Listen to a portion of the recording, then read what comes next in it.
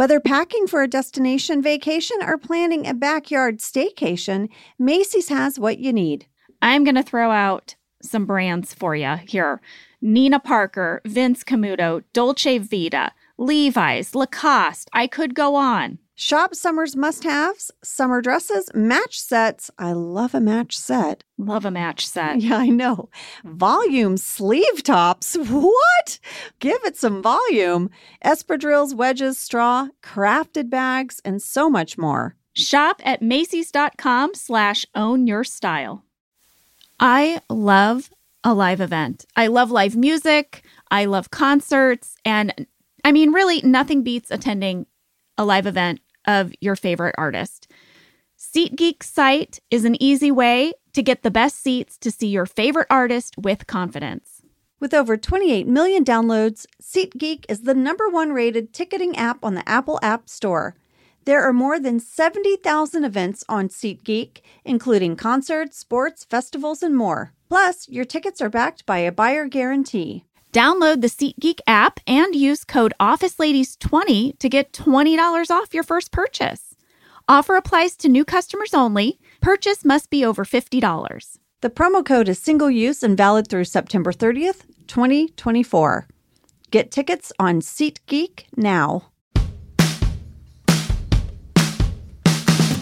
I'm Jenna Fisher. And I'm Angela Kinsey. We were on The Office together. And we're best friends. And now we're doing the Ultimate Office Rewatch podcast just for you. Each week, we will break down an episode of The Office and give exclusive behind-the-scenes stories that only two people who were there can tell you. We're the Office Ladies. Hello. Get out your snorkels. I am so excited today. I loved this episode in the rewatch. It was so fun, and we have so many fun people who are going to share memories from this episode. I say let's get into it. I'm excited. Well, before we get started, we have some morning announcements. Did you have morning announcements in school? Like, yes. Did a person come on the intercom and give you morning announcements? Yes. Me too. Me too. I think they still do it. I think there's still morning announcements. We had this thing when I was a senior in high school where the seniors got to take over the morning announcements for a week. I know. It was like a big fun thing. All right. Well, I'm going to do my best at a morning announcement. This is really exciting. We now have signed copies of our book, The Office BFFs, available for pre-order. They are online right now at the following retailers: Barnes & Noble, Books A Million, BJ's Wholesalers, and Premier Collectibles. And you can support independent bookstores by purchasing a signed copy at Strand Bookstore. You guys, Jenna and I signed thousands of copies of books. Boxes and boxes of these sheets of paper that were pages from our book that they bind into the book. Yes. And I mean, our families, I feel like they were like, are you signing more? Okay, are you signing more? What do you do? Oh, you're signing more? Like, that was like the narrative for weeks. I set up a little TV tray by our TV in our family room. And when we would watch a movie, I would just, all you would hear in the background was a Sharpie going, It took me 2 months to sign all of these. Yeah. This was a big project. Yeah. But they're out there. They are available. You can find a link on our OfficeLadies.com website. We're going to put it up on our socials. And you can also find it at hc.com/OfficeBFFs. We signed them with love, you guys. We signed them with love. Okay, morning announcements are done. Let's get into this episode. Today, we are breaking down Koi Pond. It is Season 6, Episode 8, written by Warren Lieberstein and Halstead Sullivan, and directed by Reggie Hudlin. Here is your summary. It's very simple. It really is. But it packs a big splash. Whoa! Michael falls into a koi pond while out for a meeting and becomes the butt of many office jokes. Meanwhile, Pam and Andy go out on mandated cold calls and are mistaken for a married couple all day. A married couple expecting a baby. Mm-hmm. A very funny runner. I enjoyed it. Fast fact number 1. This episode was directed by legend Reggie Hudlin. You know, it happened from time to time on The Office when we would get these directors that you just can't believe that they are directing your television show. Yeah. And Reggie was one of them. So Reggie wrote and directed the film House Party. He directed the film Boomerang. He directed 11 episodes of The Bernie Mac Show. He was the president of Black Entertainment Television for 3 years. And he went on to be a producer on Quentin Tarantino's Django Unchained, which was nominated for Best Picture at the Academy Awards. Reggie was amazing to work with. He was just great. And in addition to all of his professional accomplishments, his family history is amazing. I knew a little bit of it, but I didn't know everything. In researching this episode, I went to his website, and his bio, his family bio, is worth a read. I will give you the highlights. His family grew up in East St. Louis. His great-great-grandparents were Peter and Nancy Hudlin, who were part of the Underground Railroad. His great-uncle was a very famous tennis instructor who mentored Arthur Ashe and Althea Gibson. Reggie attended Harvard University, where he graduated magna cum laude with a BA in Visual and in Environmental Studies. And it was at Harvard that he directed his thesis project, which was a short film version of House Party.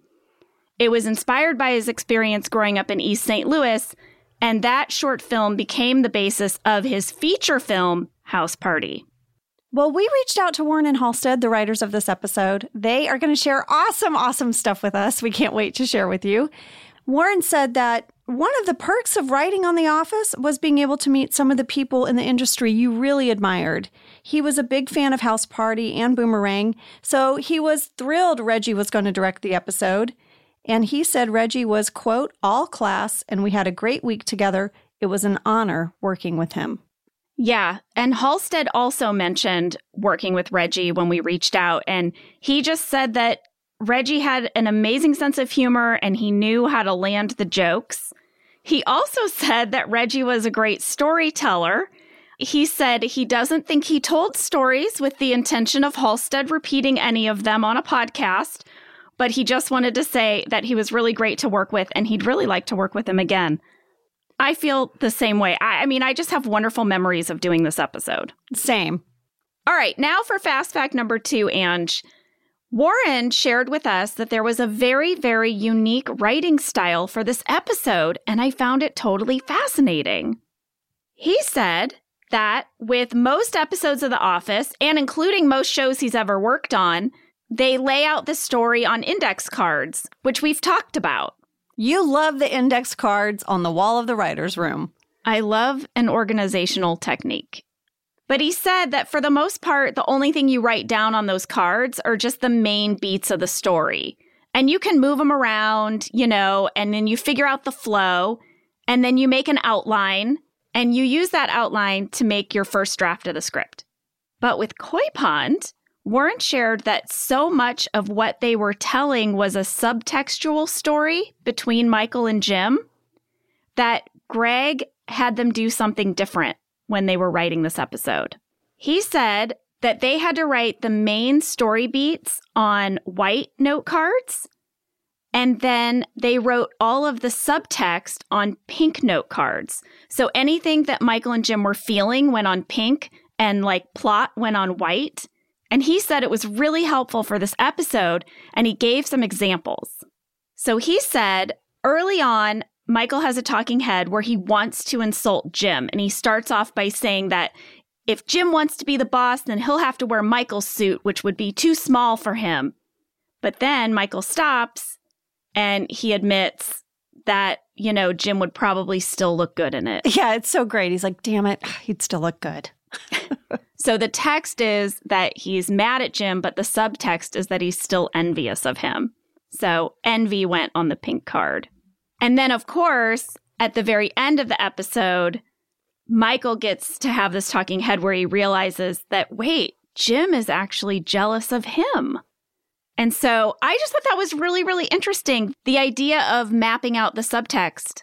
I love that. I mean, that's something we would do in our scripts as actors, like our actory homework.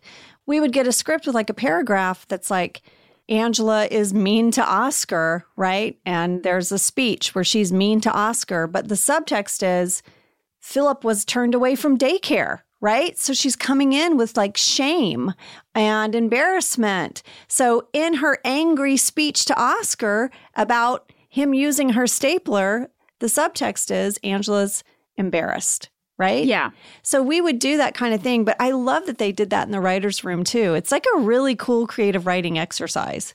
Yeah. Well, Angela, this brings us to fast fact number 3. Oh, I'm so excited for fast fact number 3.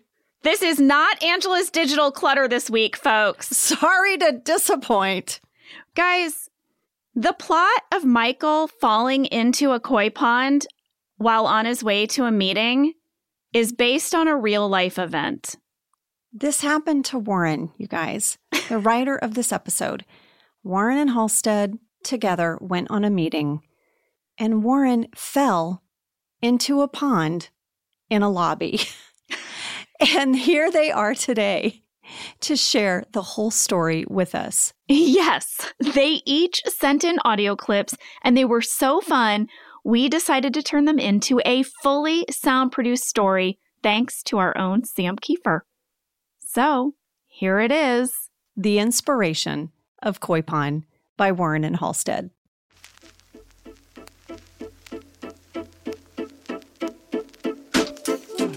Hi, my name is Warren Lieberstein, and along with Halstead Sullivan, we wrote the Koi Pond episode of The Office. The idea for the story stemmed from my falling into a koi pond. What had happened was our agents set up a meeting for Halstead and I on the west side of Los Angeles. It was in this nice 2-story office building. There was a marble reception, an open atrium lobby. There were these dark Travertine floors. So we enter into this building for the meeting, and I'm chewing gum. And I can't go to a meeting chewing gum. That's horribly unprofessional. And so I'm immediately looking for a trash can. Warren and I walk in for this meeting, and, I head over to the receptionist just to announce our names. And Warren says, I'm going to go throw away my gum. I see a trash can by the staircase off in the corner, so I walk over. After I toss my gum in the trash, I turn and pivot on my right foot. My right foot somehow, though, doesn't reach the floor. So while I'm there at the desk, checking in, suddenly I hear this huge splash. So my right foot doesn't find the floor, and I lose my balance, and I'm falling backwards. At this point, real concerns that I'm falling to my death, down an open stairwell or whatever. My legs hit it first, and I have no idea what size tank of water I'm falling into. In this millisecond, I now believe I'm falling into a shark tank, and I'm definitely going to die by shark attack. But after a second or so, I realize, obviously, I'm in a koi pond. I just nesty plunged into it. I am drenched. And all I can say over and over again is, oh my God, oh my God, oh my God, oh my God. Halstead turns around and sees me. Warren is basically like lying in the pond splashing, going, oh my God, oh my God, oh my God. I'm like, Warren. As Warren's sitting there splashing in the pond, we look up. Of course, everyone comes out of their offices to see what the commotion is. So basically everyone in this building is now staring. And on the railing, there are like 8 people looking over. On the first floor, all these people have come out to see all the commotion. My favorite part of Warren's description is the nesty plunge into the koi pond, and also just like how disorienting that is. Yeah. Like it's gonna take you a minute. It's so many things. It's like, I'm falling. I'm wet. Why am I wet? Where am I? So I'm drenched, and there's so much water on this nice lobby floor. And someone comes up to us with a roll of those brown paper towels that you get from the bathroom, that are just basically made of manila paper and have zero absorbency. And it's like, okay, thanks. At this point, they leave, right? Because Warren is soaking wet.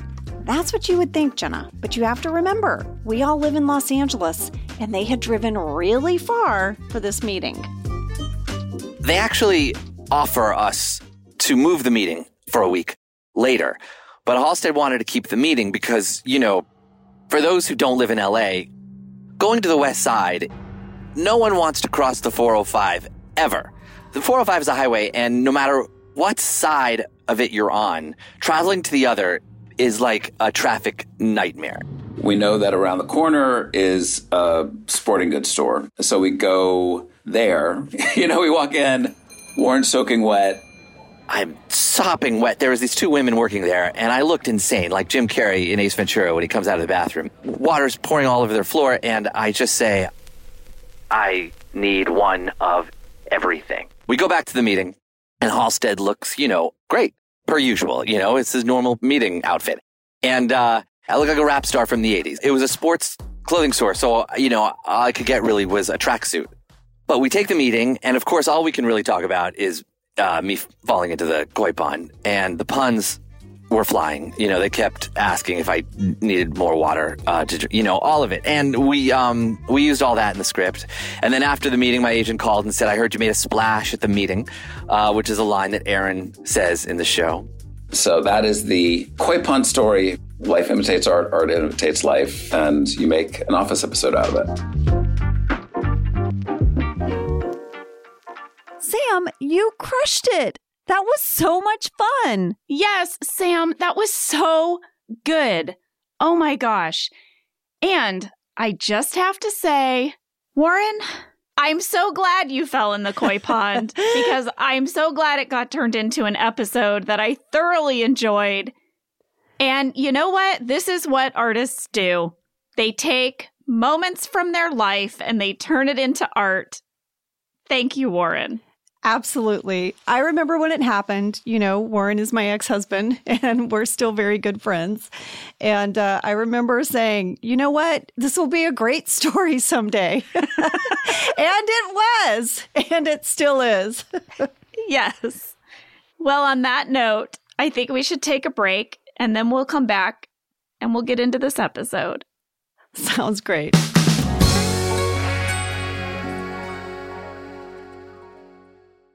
So this winter, we went on a little ski trip with another family, and we got an Airbnb, which was so wonderful, right? Because you can make your own breakfast in the morning. We could even go there for lunch to warm up. Listen, I always want a kitchen with kids. Yep. I don't want to call room service for some sliced apples. I want to have my groceries. I need a kitchen. Yes. Well, this is why doing the Airbnb thing was so perfect. Yep. Well, this family we were staying with told us that they listed their house on Airbnb back in California. Oh, that's so smart. I know a lot of people that do this. It's like, oh, we want to go to Disneyland. We can Airbnb our place and then use that money to go. It pays for your trip. Yep. Hosting can easily fit into your lifestyle and is a great way to earn some extra money. So if you have a home, but you're not always at home, you have an Airbnb. Your home might be worth more than you think. Find out how much at airbnb.com/host. I'm loving Hungryroot. Oh my gosh, yes, Jenna, we're loving Hungryroot too. They've got fresh produce, high-quality meat and seafood, snacks, smoothies, sweets, ready-to-eat meals, kids' snacks and meals, and vitamins and supplements. Well, I took the quiz over on Hungryroot, and oh my gosh, they nailed it. One of the things that I really wanted was I wanted a salmon dish that was quick and easy. I said I wanted to cook food in less than 12 minutes. I was very ambitious. This was one of the choices. And they sent me a miso salmon that, oh my goodness, it blew my mind. And it was easy. It was maybe 5 ingredients. So tasty, so fresh. I loved it. Right now, Hungryroot is offering Office Ladies listeners 40% off your first delivery and free veggies for life.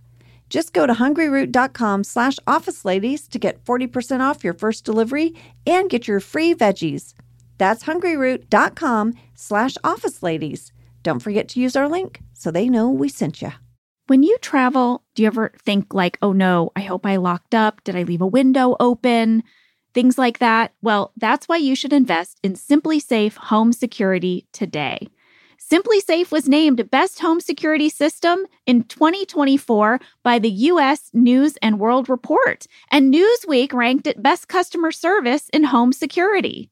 Well, you all have heard me talk about Simply Safe because it really is simple and it does make me feel safe. We went through the website and we picked exactly what we needed for our home. That's what I really like, is you can customize what you need to fit your living space, you know? I love our Simply Safe. Simply Safe has given me and many of my listeners real peace of mind, and I want you to have it too. Get 20% off any new Simply Safe system when you sign up for Fast Protect monitoring. Just visit simplysafe.com/officeladies. That's simplysafe.com/officeladies. There's no safe like Simply Safe.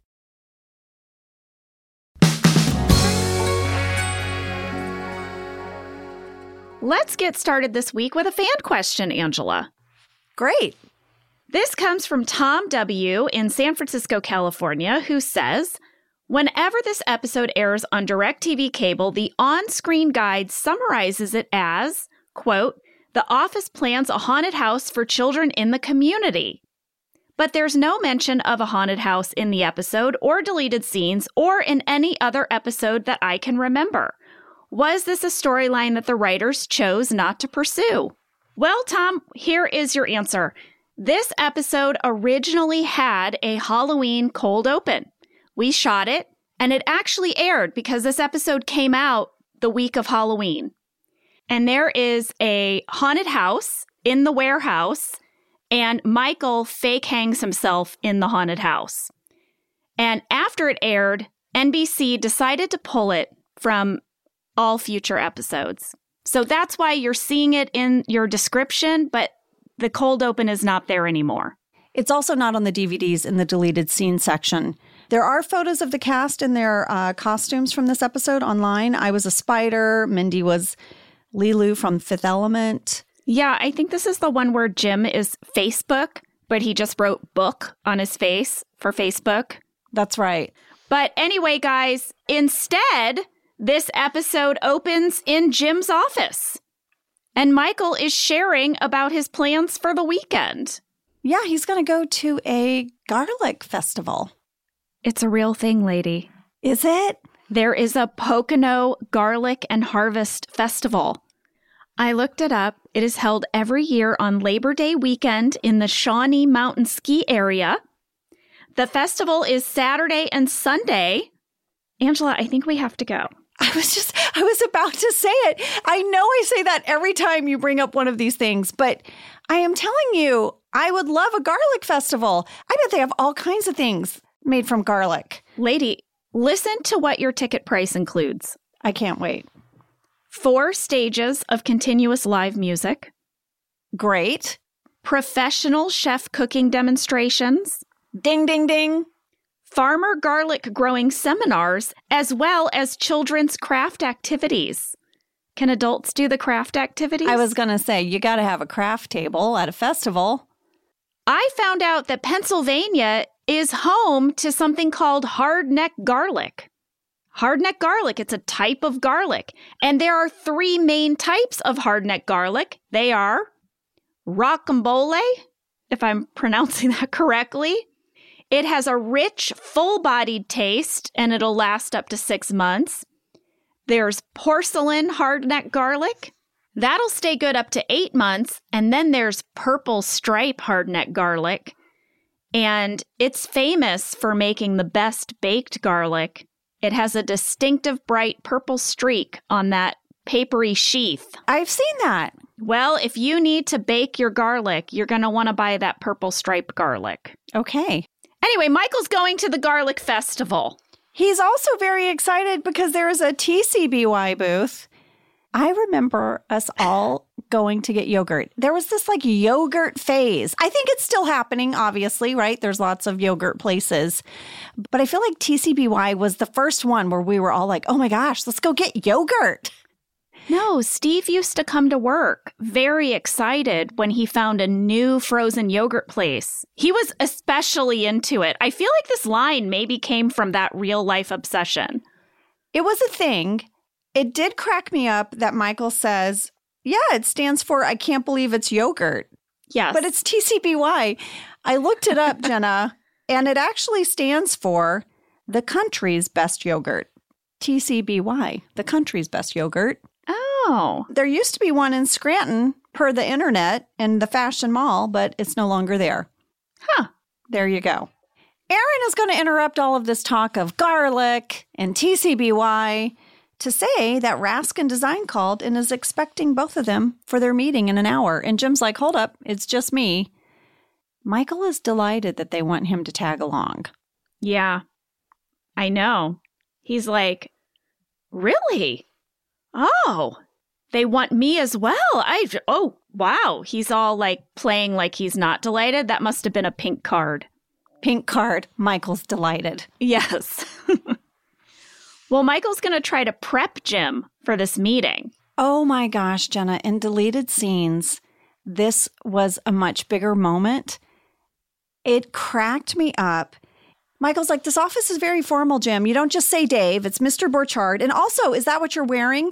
And then the scene would have continued where Michael is going to help Jim retie his tie. He says he needs a double dimple. A double dimple. Have you ever heard of this, Jenna? No. Can we hear it? Is that what you are wearing? Yes, it is. How about the knot in the tie? Double dimple. I think we need to go. No. Don't touch my... You need to double dimple your tie, Jim. Come on. Here we go. I want you to look good. I can't... Turn around. No. Come on. I can only do this in one direction. Here we go. Here we go. I don't want them to think that you are a country pumpkin. And then up through the rabbit hole, around the merry-go-round, and up again, through the rabbit hole, and down into the gopher hole, up, up, up. How do we look? That's perfect. Okay, so in the scene, Michael steps behind him, and Jim is so annoyed. He unties this tie that was really well tied. He does this rabbit hole, gopher hole. He's very awkwardly trying to reach over Jim, who's taller than he is, right? And then when he spins him around and says, how do we look? He just looks, the tie looks horrible. Is there a double dimple now? I couldn't see a double dimple, and Jim's collar is all messed up. And it's just a really physically funny scene. But it got me curious, what is a double dimple? Jenna, this is all over the internet. It's clearly important when it comes to tying a tie. What? Yeah, there's video tutorials. One says, the perfect dimple every time. There was a quote I found online that said, dimples matter. You'll see this even in the simplest of tie knots. The 4 in hand. Make sure you create the dimple under the knot. Otherwise, your tie will look flatter and less finished. Wow. No one wants a flat tie. You need the double dimple. I had no idea. But it was a really cute scene where Michael is basically trying to get Jim all spiffy. Well, Michael also wants him to change his watch. He says you need a tankard watch. I looked that up. That's not a watch. There's no such thing? There's no such thing as a tankard watch. There is such thing as a tank watch. It's a Cartier watch. Apparently, it was designed after the tanks of the World War II battlefields. It has a rectangular face, so when Michael is handing Jim this rectangular face watch, I don't know. I feel like maybe someone, kind of like with his fake Seiko, maybe they sold him a fake tank watch and called it a tankard. A tankard is actually a drinking stein. It's sort of like a beer stein. That's what a tankard is, I learned. Oh my gosh. Isn't that crazy? That is crazy. A tank watch by Cartier sells for like $4,000. Yowza. So that's clearly what Michael thinks he has purchased. He's purchased a tankard. A tankard. We're about to start a really fun runner between Pam and Andy. Jenna, this must have been a blast. You had Ed Helms to yourself doing all these bits all day. I loved this runner. It was so much fun. We had the best time.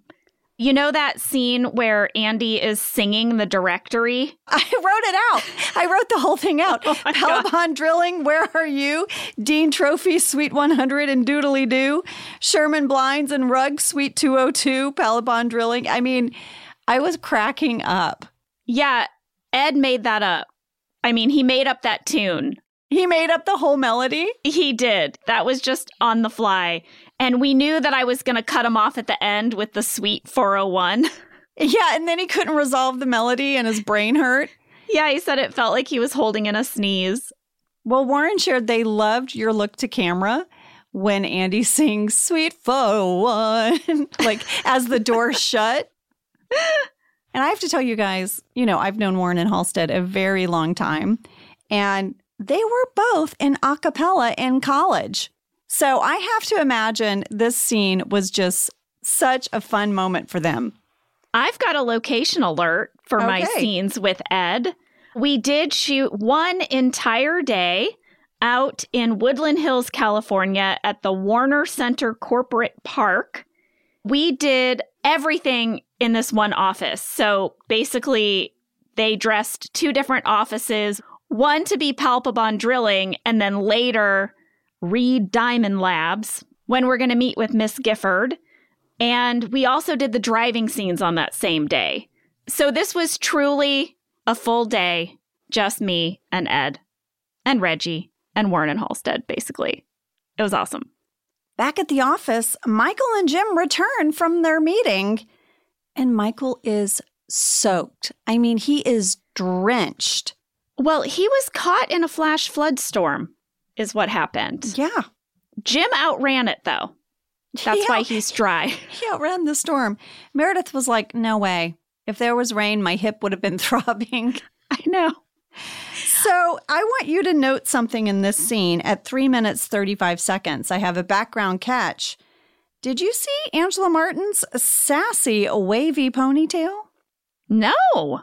A wavy pony. Yeah, I clocked it right away because wavy ponytail means one thing. It means we had been to a fancy party, and this is day 2 hair for me. I showed up at work with great hair that had been blown out and styled the night before, and that's when Kim Ferry, who did my hair, would usually put it in a cute pony.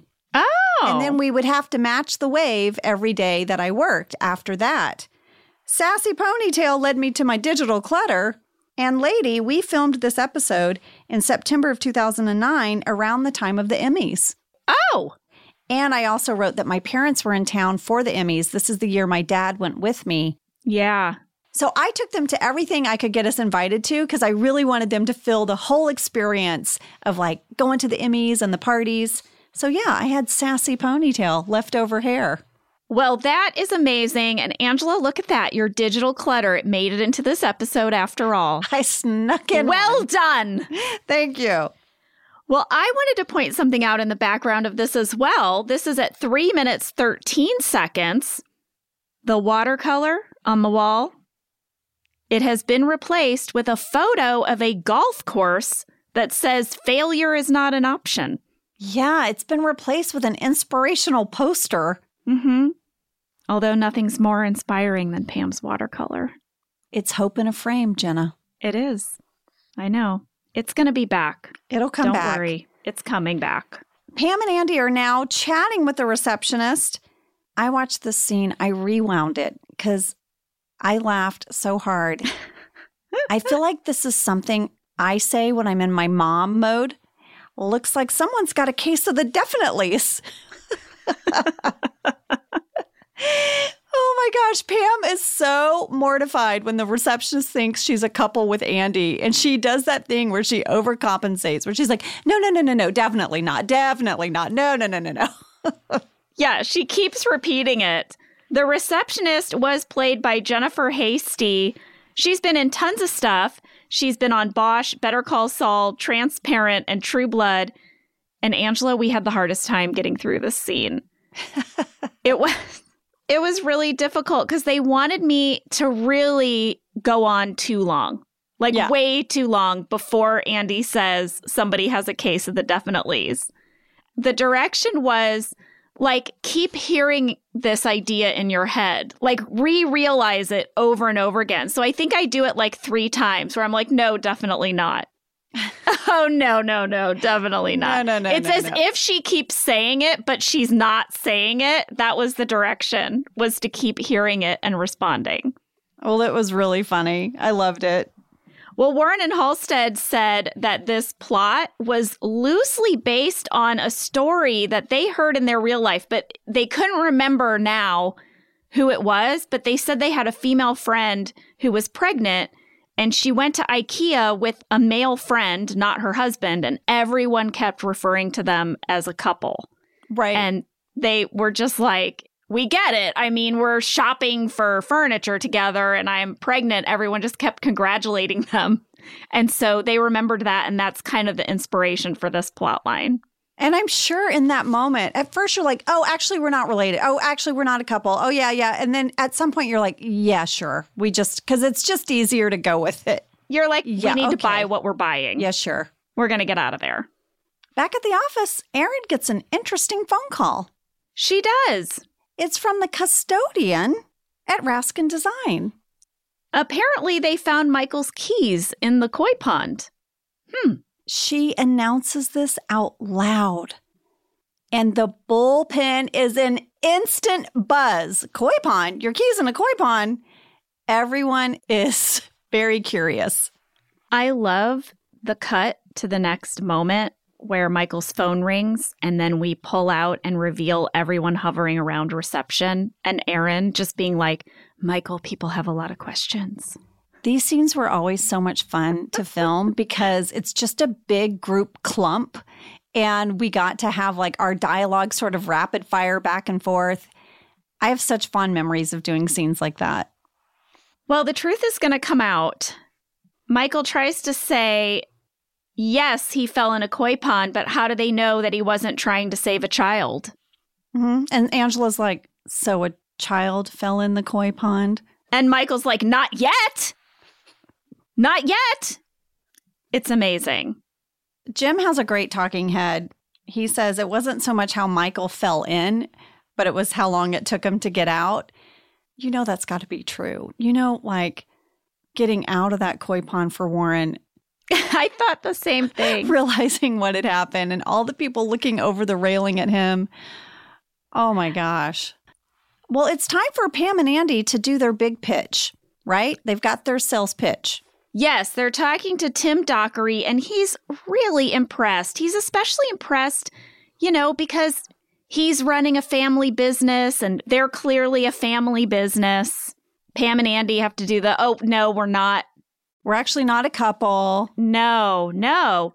But then Andy goes on and on. Well, it's payback time. It's payback time for the lady who had a case of the definitely's. I guess so. And he says, oh, yeah, no, I'm not with her. I only date face models. On a scale from 1 to Giselle, like my girlfriend's a 9. Pam's just a surrogate, you know, because we don't need her to look good. I loved that. Apparently, like, we're not a couple, but that is his baby. Oh, he yeah. is going to claim the baby. Yeah. All right, I have 2 things to point out in this scene. Number 1 is my guest star alert. Tom Yee played Tim Dockery. According to his bio, he has lived in 4 countries on 3 continents. Impressive. Yeah. And he has been on The West Wing, Arrested Development, Dr. Ken, Community, and Monk. Monk connection. We got another one of those. It's been a while. Yeah. And then at 3 minutes, 55 seconds, I wanted to point out Pam's baby bump. Okay. It is much more pronounced in this episode compared to last episode, and that is because I am wearing Bump B. You've gone up a size in the bump. I've gone up a bump. Alicia, our costume designer, made a document that she called the belly tracker. And she tracked from the first time we heard of Pam's pregnancy news all the way to when she would give birth. And she painstakingly mapped out each time we needed to go up in a belly. And this was our first belly bump. We went up to bump B. They became increasingly less comfortable, and I became increasingly more miserable. I have something to share about that later that you don't know, but I'm waiting. Oh my gosh. Well, Angela, I look forward to whatever this piece of information is that you will be giving me later. Yeah, I think it's going to make you laugh. Okay. Before we leave this scene, Jenna, I wanted to share with you guys that the name Tim Dockery actually came from Warren's best friend from college, who's Martin Dockery. Hi, Martin. But I guess the name Martin didn't clear. Tim is Martin's brother. So there you go, Tim Dockery. And It was always fun when our writers got to put a friend's name or a relative's name in an episode. The next scene has a joke in it that made me laugh so hard. Am I a dork? Michael asks Aaron for one of those clips that hold paper together, and Aaron says staples. Staples? Yeah. I loved it. I did too. Aaron tells Michael that David Wallace called to say that he heard Michael made a big splash at the meeting. But then she immediately backtracks because that didn't really happen, and she feels bad and everybody put her up to it. She says, Kevin and Meredith put me up to it, and then Kevin leans through the file cabinet and says, I will kill you. But yes, that line is inspired from the real-life event when Warren's agent called and said, I heard you made a big splash. We had a fan question from Ella B. in Ontario. At 7 minutes, 13 seconds, you can see a picture of a fish tank on Pam's computer, which is Jim's old desk. And then a couple seconds later, you can see the same screensaver on Andy's computer. Was this a nod to the koi pond? It was. And in fact, if you watch Michael walk through the bullpen, he clocks Andy's computer. And obviously, Pam and Andy don't know anything about the falling in the koi pond. They are not at the office to change their screens. So I guess you have to imagine that someone in the office is doing this. Well, in the deleted scenes, it's clear that Kevin is having maybe the most fun with this. I don't know, is Kevin usually the one that falls or trips or something happens and now someone else has had a big fall? But in the deleted scenes, as Michael walks through the bullpen, Kevin makes this noise with each step. Like water, like squishy water in your shoes. And Michael's like, stop it. So someone in the office was really having fun. Well, Michael is going to hold a sensitivity training meeting in the conference room. Yeah. And we're going to make a list. We're going to make a list of things that we can no longer talk about.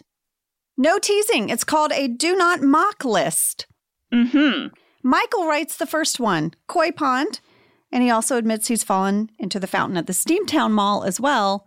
So he writes koi pond and fountain. We had a fan catch from Victoria S. in Orlando, Florida. When Michael says he's fallen into a fountain at the Steamtown Mall, I don't think there's actually a fountain there.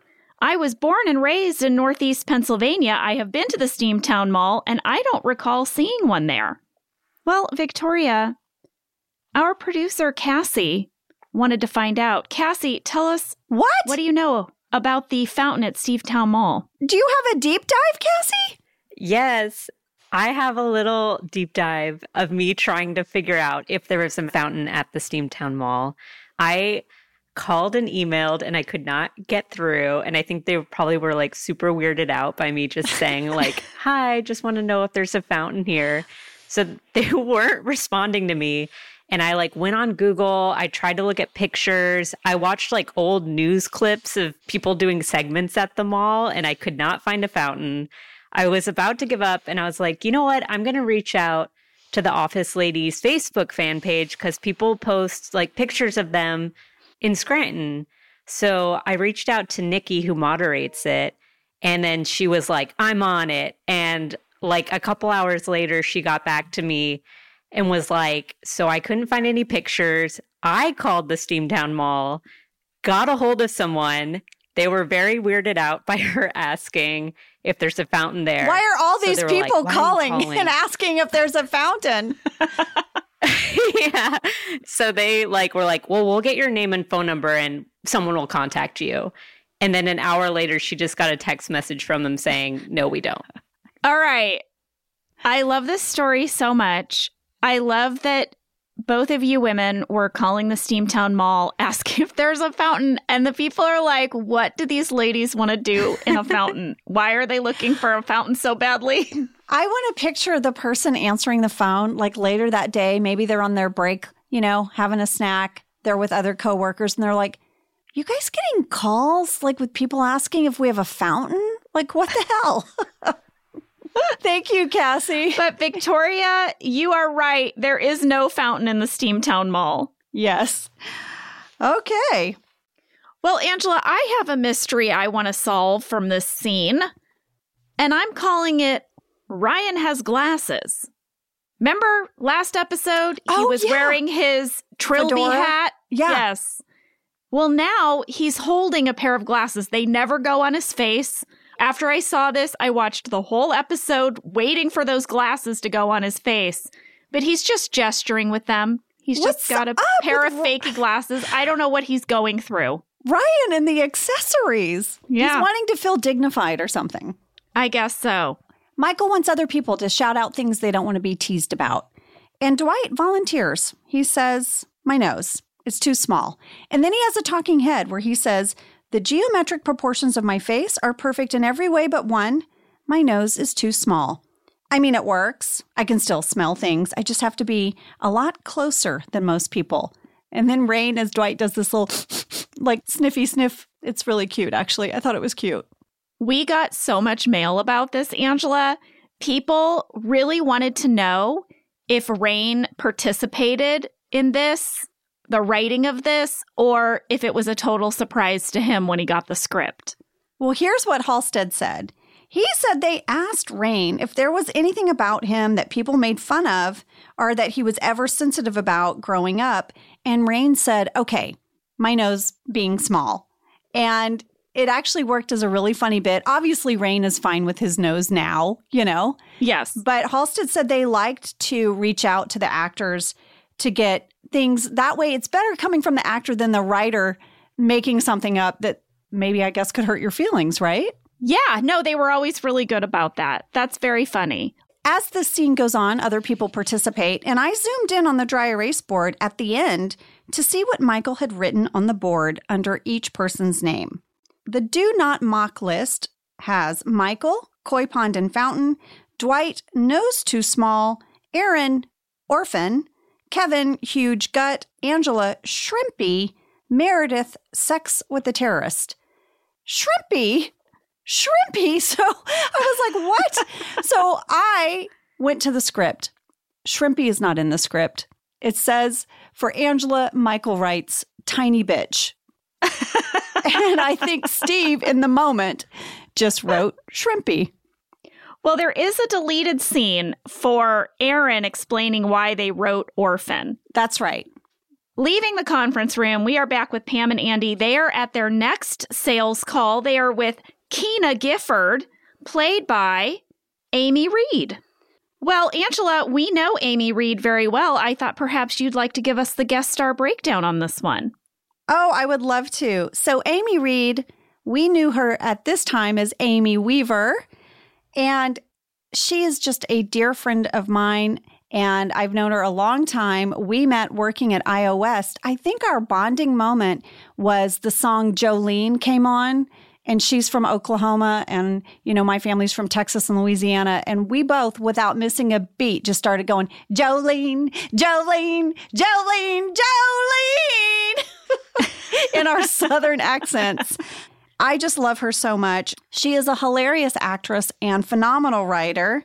She's still one of my dearest friends to this day. And I reached out to Amy and asked her if she could share her memories of being on the set of The Office. And here's what she had to share. First of all, she said her scenes were only with Jenna and Ed in this super small abandoned office building. There wasn't a huge cast or crew, so she really got to hang out, which is fun. She said one of the things she remembers is that Jenna was wearing a really huge baby bump. Mm-hmm. And it was making her go to the bathroom. And she went to the bathroom one time right before they called them back to set. And some very sweet, but maybe a little too eager production assistant was knocking nonstop on the door while poor Jenna was trying to get the belly back on. Amy said, I only really appreciated how hot and heavy those suckers are many years later on a shoot where I had to be fake pregnant. She said she would like everyone to know even fake pregnant women should not be rushed in the bathroom. That's the lesson here. I knew you'd be happy. I know you're applauding. I am slow clapping that. Amy, Thank you. I feel so validated. Let me explain what you have on. It's not just a belly. So I was wearing, for a reason I don't know, tights. Yeah. So I've got underwear, tights. Then on top of that, you have on like what's like almost a wetsuit with boy shorts. And that goes all the way up over your bra. It's like a whole contraption. And then from there, they can slide in different sized bellies. Then I had all my clothes on top of that, but I also had on a microphone and a microphone pack. With a wire taped to you. Yes. So to go to the bathroom, I had to dismantle all of that. It was a good 10 minutes just to get undressed. Then I had to pee. Then I had to put it all on. Again, it was like 20 minutes. If I said I need to go to the bathroom, that was a 20-minute break because it was really difficult and frustrating and no one seemed to get it. And I really, I asked Alicia, I was like, Alicia, is it worth gathering the production team together and sort of taking them through all the layers? Because they expect me to pee in the same amount of time that I always peed, but I'm wearing so many more elements. And maybe there's a workshop we can do to show them. Yes. And I actually think, Angela, correct me if I'm wrong, wasn't there a day where Kelly Cantley, our first AD, put it on and wore it? Yes, because you were like, someone else needs to experience this. Please, I'm begging you. And so she put it on. You know, years later, I would have to wear the same thing. And I feel like you paved the way with our crew about what to expect. I know, but you know what? It was a tough road. It was a tough paving. Well, after all these years, that's the first thing Amy remembered to share with me. Amy, thank you. Thank you. I'm so touched. She went on to say, Jenna and Ed and I were jammed into a tiny office, and the director, Reggie, and the crew were outside the door on the other side. And at some point during downtime between takes, Jenna and I got really chatty with each other. And I guess we were kind of leaving Ed out of the conversation with very little room to jump in. And he finally just interrupted and said, "Do you two know each other?" Because you had met Amy through me and we had become all a group of friends. Yeah. The last thing Amy shared was this. One random thing that made a huge impression on me that day was when Jenna invited me to her trailer for lunch. As we sat there chatting, it somehow came up about the beginning of you and her's friendship. Jenna shared about the transition you guys had by being on the cast of The Office, how you two really bonded over going from inconsistent acting careers to suddenly being in the limelight, and the impact and weight of being on The Office and the adjustment to that, and how you two were together through all of it. Through that transition, you balanced earnest humility and the thrill of being on the #1 comedy. Wow, now I'm crying.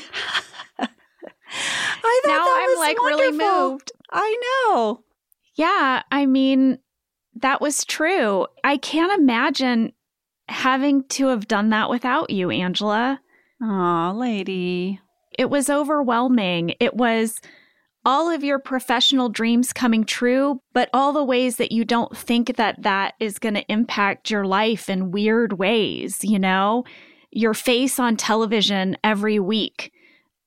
And what that does, how it changes different relationships or friendships, how your time is not your own when you are on a television show. The long hours, but then all of the additional promotional work that takes up your weekends and how you can't go to things anymore.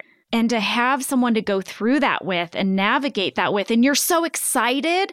But then the Midwesterner in me would always feel very shy about it. And I think we had that in common.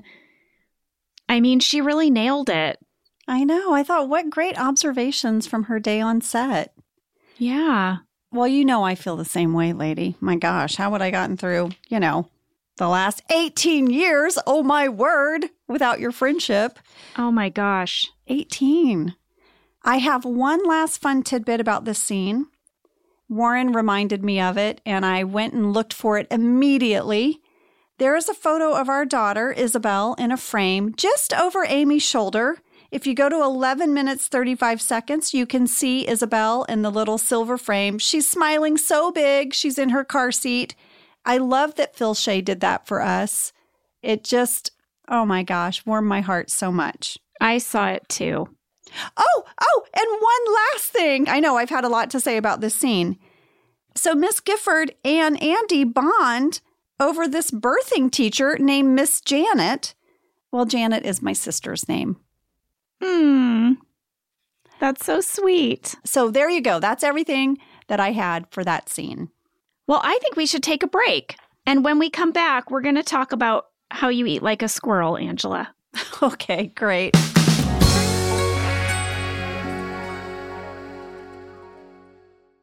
Well, folks, you know I have a lot of family in Texas, and I just want you to know, if you travel to Texas, there are vast landscapes, cultures, regions, destinations, activities that allow for an infinite number of different travel experiences. You can have fun in the sun. Texas has 350 miles of coastline. That's right. Or if you like more of a rugged vacation, there are campgrounds, hiking trails, state parks, and the food. Can we talk about the food? Tex-Mex. And barbecue. There's live music, art museums, cowboy experiences. Come on. Right now, Travel Texas offers a one-of-the-kind online trip builder that allows users to generate a custom visually led trip matched to their unique interests. So you go in there and you click your interests and it'll say, here's where you want to go in Texas. Visit traveltexas.com/getyourown to get the only trip to Texas that matters, yours. That's traveltexas.com/getyourown. If you love tequila cocktails, then check out the award-winning 21 Seeds Infused Tequila. It's a one-of-a-kind tequila that is infused with the juice of real fruit. So it's smooth, it's not sweet, it smells fresh and bright, and it tastes incredible. 21 Seeds makes the most delicious and easy margaritas and cocktails so you can focus on the fun, like game night with your besties. With 21 Seeds, you only need 2 or 3 ingredients to make your perfect cocktail. Try 21 Seeds Infused Tequila. Learn more at 21seeds.com. Enjoy responsibly. 21 Seeds, Diageo, New York, New York.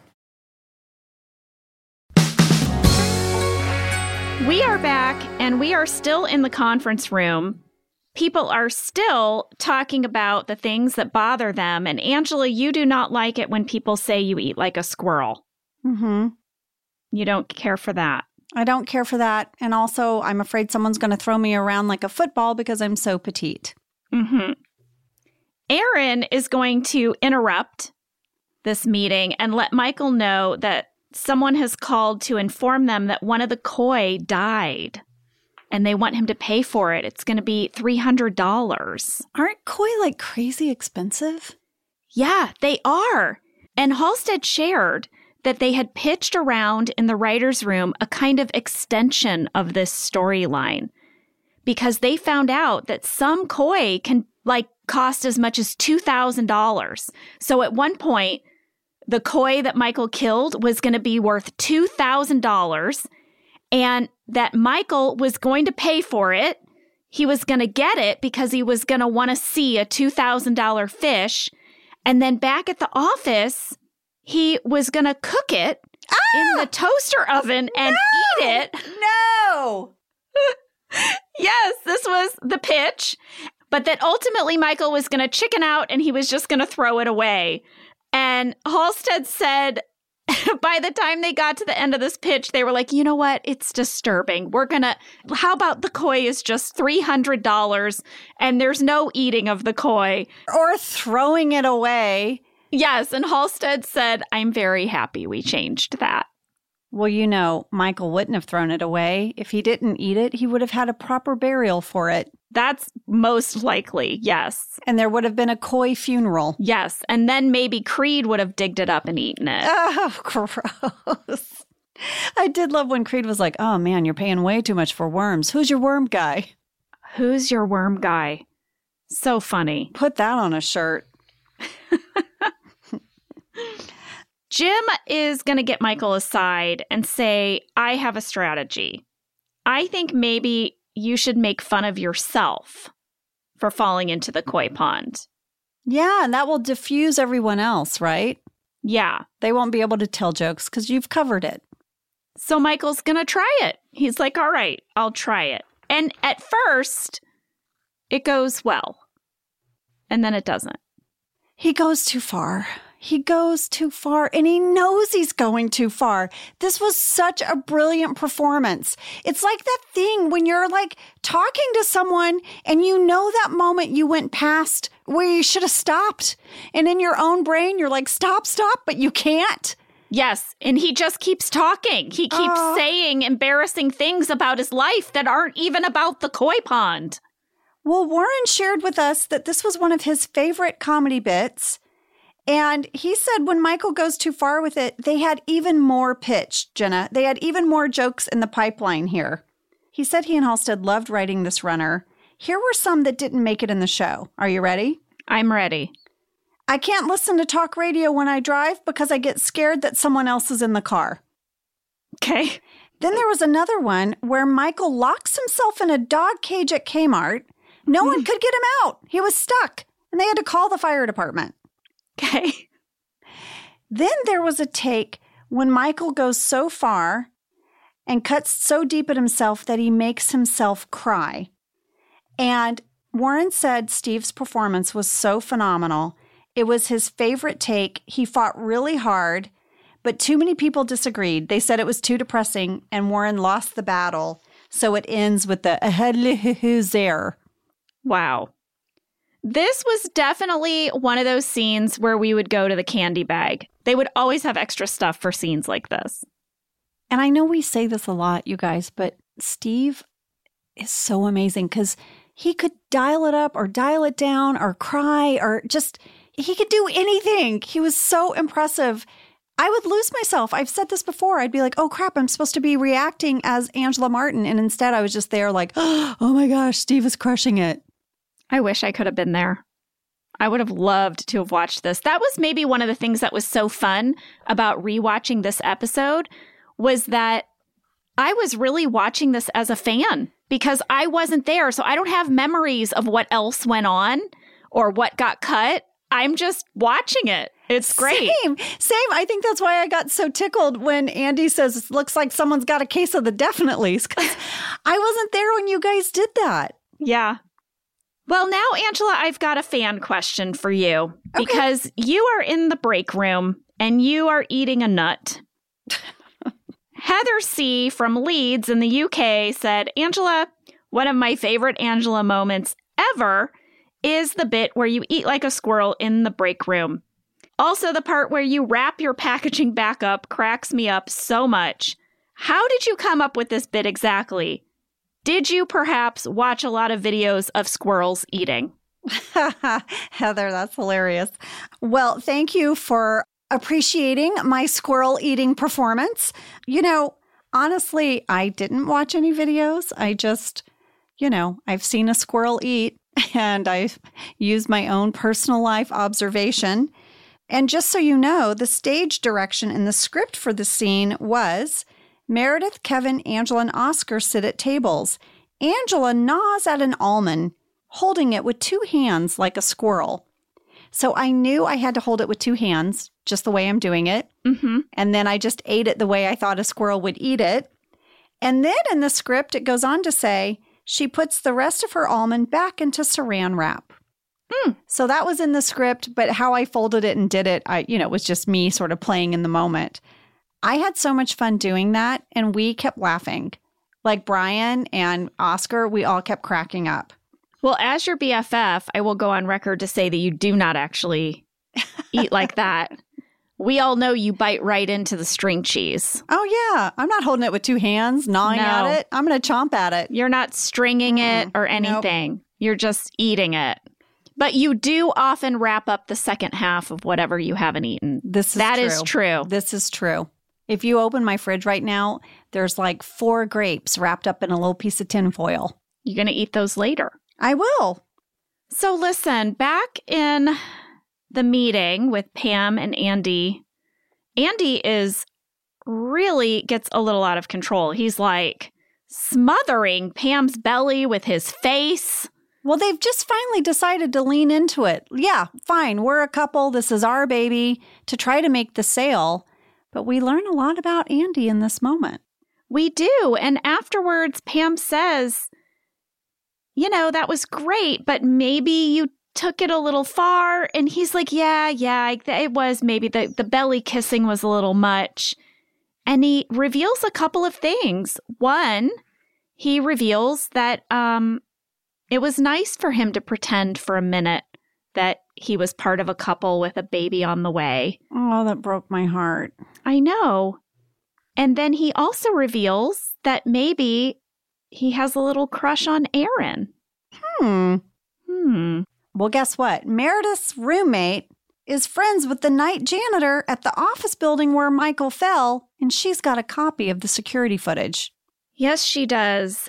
Everyone is going to gather around Meredith's computer, and we are going to see Michael fall into the koi pond. We got so many fan questions about the fall into the koi pond, and we're going to do our best to break it down for you. Starting with Callie B. from Rogers, Arkansas, who asked, where was the security footage of Steve falling into the pond filmed? Randy told us that we shot the koi pond just down the street from our studios.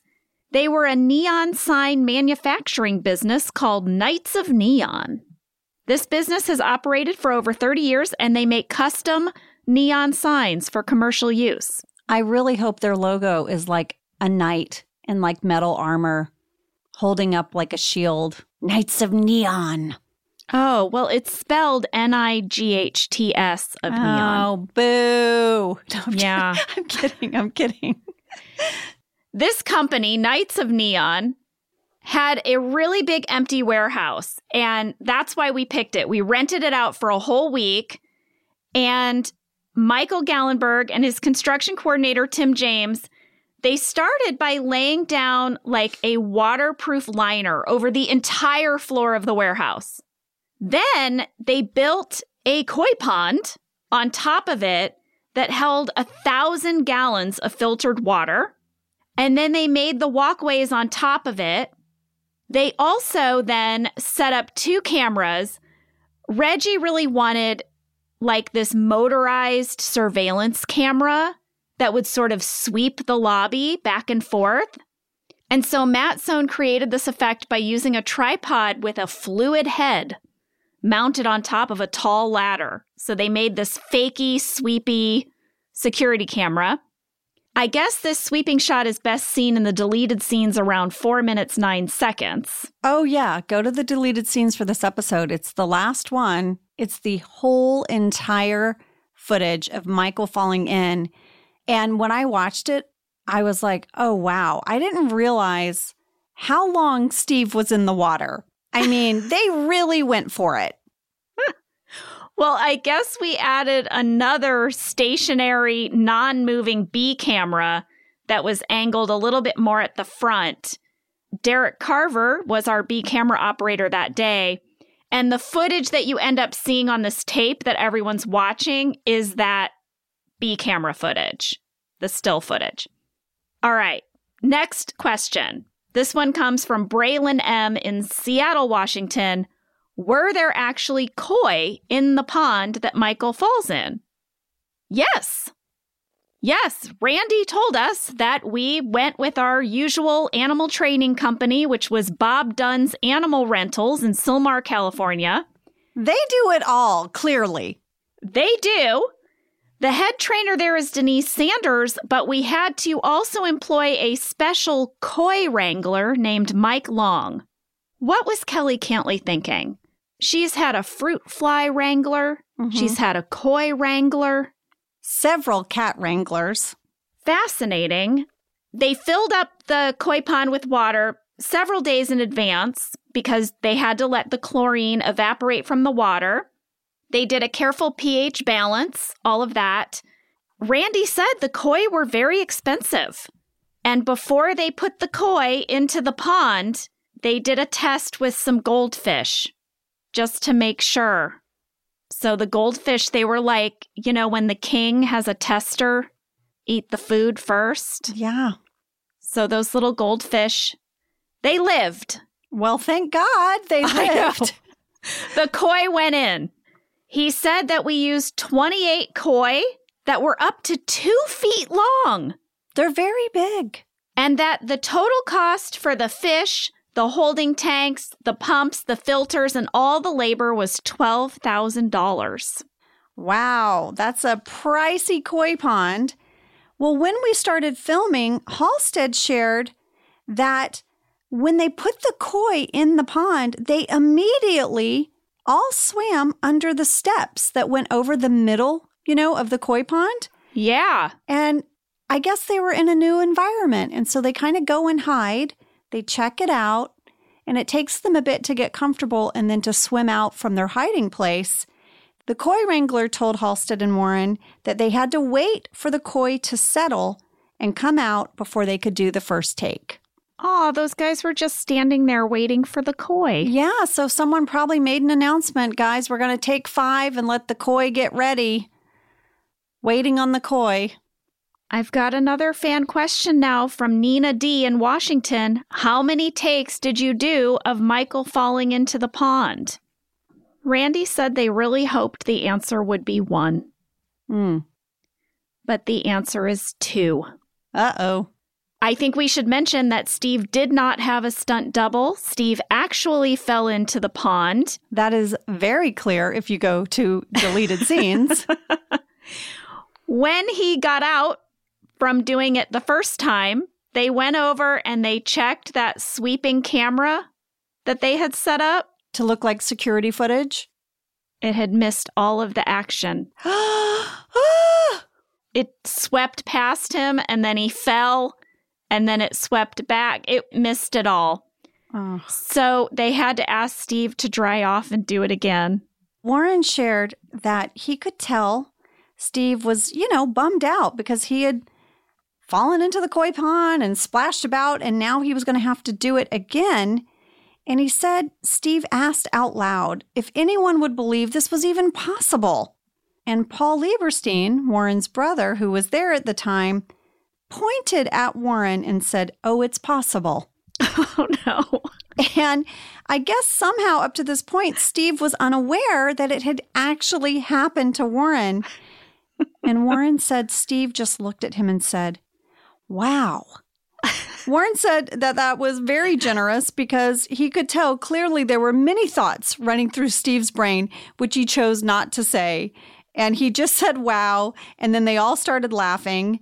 And Warren said he knows a lot of people have said this, but it is true that Steve truly was the nicest. Wow. Can you imagine Steve looking at you and going, "Wow." Okay. All right. All right, then. Well, Halstead shared that after Steve fell into the pond, it caused all the koi to hide again. So Steve dried off, but then they had to wait for them to come out again. Mm-hmm. Halstead also shared he doesn't even think you can see any of the koi. Listen, when I watch the deleted scene, it's like black and white kind of security cam, right? It's supposed to... I couldn't really see the koi. No. I don't know why I'm whispering that. I'm doing that thing my mom does where you whisper bad news. Yeah. Yeah, I didn't see the koi. Yeah. Well, I guess on this second take, they did get it on the sweeping camera, but like I said, they didn't even end up using that part of the footage anyway. Now, this all leads me to our final fan question about this. From Logan Z in Columbus, Ohio. When everyone is watching the clip of Michael falling in on the computer, did you actually get to watch the video or are you guys just pretending? It was a little bit of a combo. So they had some of the footage of Steve falling in and they had it on a little monitor that they showed us. It actually wasn't on Meredith's computer, but they did show it to the cast before we started rolling so we could see what happened. And then we all gather around Meredith's desk and we just sort of faked it. Yes. Randy said that they burned it into the computer screen with special effects, that came later. And I think some of that is because They hadn't quite decided exactly what they were going to use yet. Right. When you guys shot your scene. I guess we should probably explain that as they're watching this video, everyone notices that as Michael's falling in, Jim, leans back. I mean, hard. Completely, it's like he's stepping out of the way, like, no, don't take me with you. He does not try to grab Michael. He does not try to stop it. And everyone is now piling on Jim. They're like, yeah, Jim, you could have caught Michael. What the hell? We got a fan question from Kelly S. in Portland, Maine, who is wondering, was Jim really at fault for Michael falling in the koi pond? You know, it's not like he bumped him. Kelly says, what was Jim supposed to do? If he'd grabbed Michael, maybe they would have both fallen in. Thoughts? It's sort of an interesting character assessment of your personal character. It's like fight, flight, or freeze, right? So Michael's falling. Let's say you and I are walking over a koi pond and you're next to me and you start to fall. I would hope my first instinct would be to grab for you. I mean, I do that with my kids. You know how that mom instinct kicks in? Like you're at a soccer game and there's a ball that goes crazy towards the stands and you grab your kid out of the way. I mean, it's just like a reflex. Lady, this just made me remember something that happened in our real life. What? So I'm just remembering this. I was in the kitchen and Lee walked in the kitchen and he was soaking wet. Just like this, just like he's soaking wet. I'm like, what happened? I know where this is going. What happened? And he was like, I fell in the swimming pool. I'm like, you fell in the swimming pool? How? So when our daughter was little, she used to like it when Lee would fake throw her in the swimming pool. Sure, like swing her out over and then swing her back. Yes, swing her out over, then swing her back. And he was like, I was doing the thing where I swing her over the swimming pool, but I lost my balance and I fell in. And I was like, is she okay? Did she fall in? He's like, she's fine. She's dry. Well, we have a security camera, Angela, and we went and we got the footage.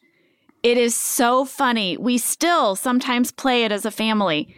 You can see him fake swinging her over the pool. He's swinging her and then he's swinging her and then he swings her and you see him start to lose his balance.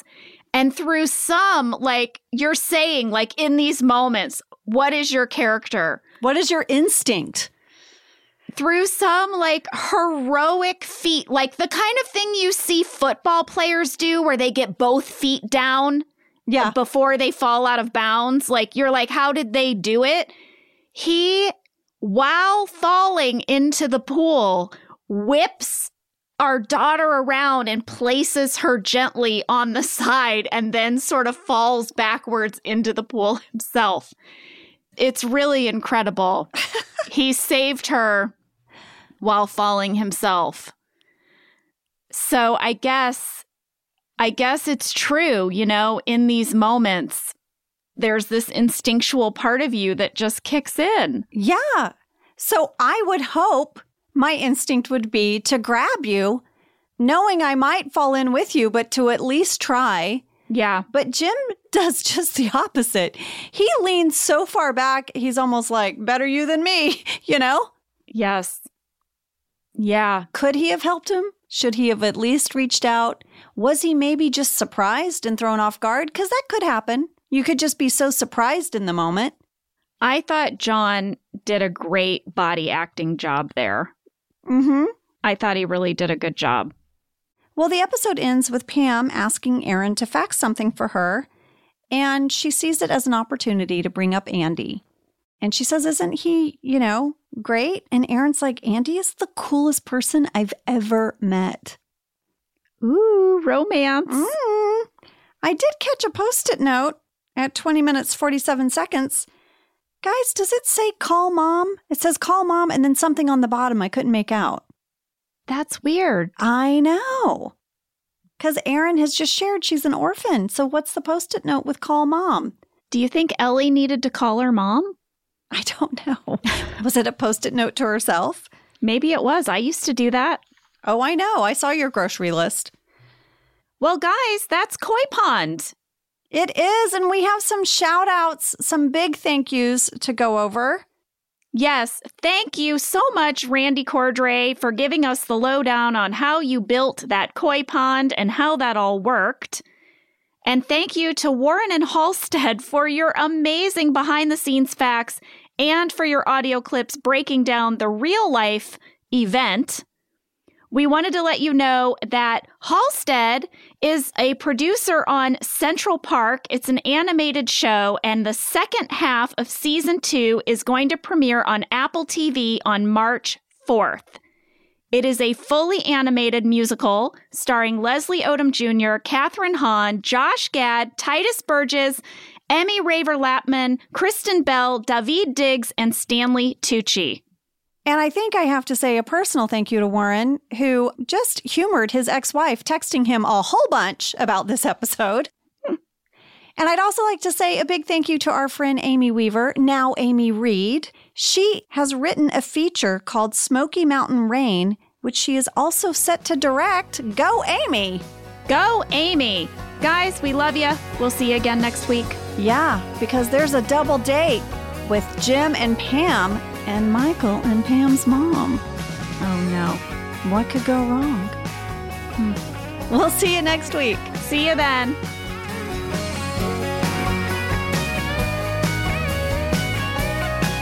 Thank you for listening to Office Ladies. Office Ladies is produced by Earwolf, Jenna Fisher, and Angela Kinsey. Our show is executive produced by Cody Fisher. Our producer is Cassie Jerkins, our sound engineer is Sam Kiefer, and our associate producer is Ainsley Bubico. Our theme song is Rubber Tree by Creed Bratton. For ad-free versions of Office Ladies, go to StitcherPremium.com. For a free 1-month trial of Stitcher Premium, use code OFFICE.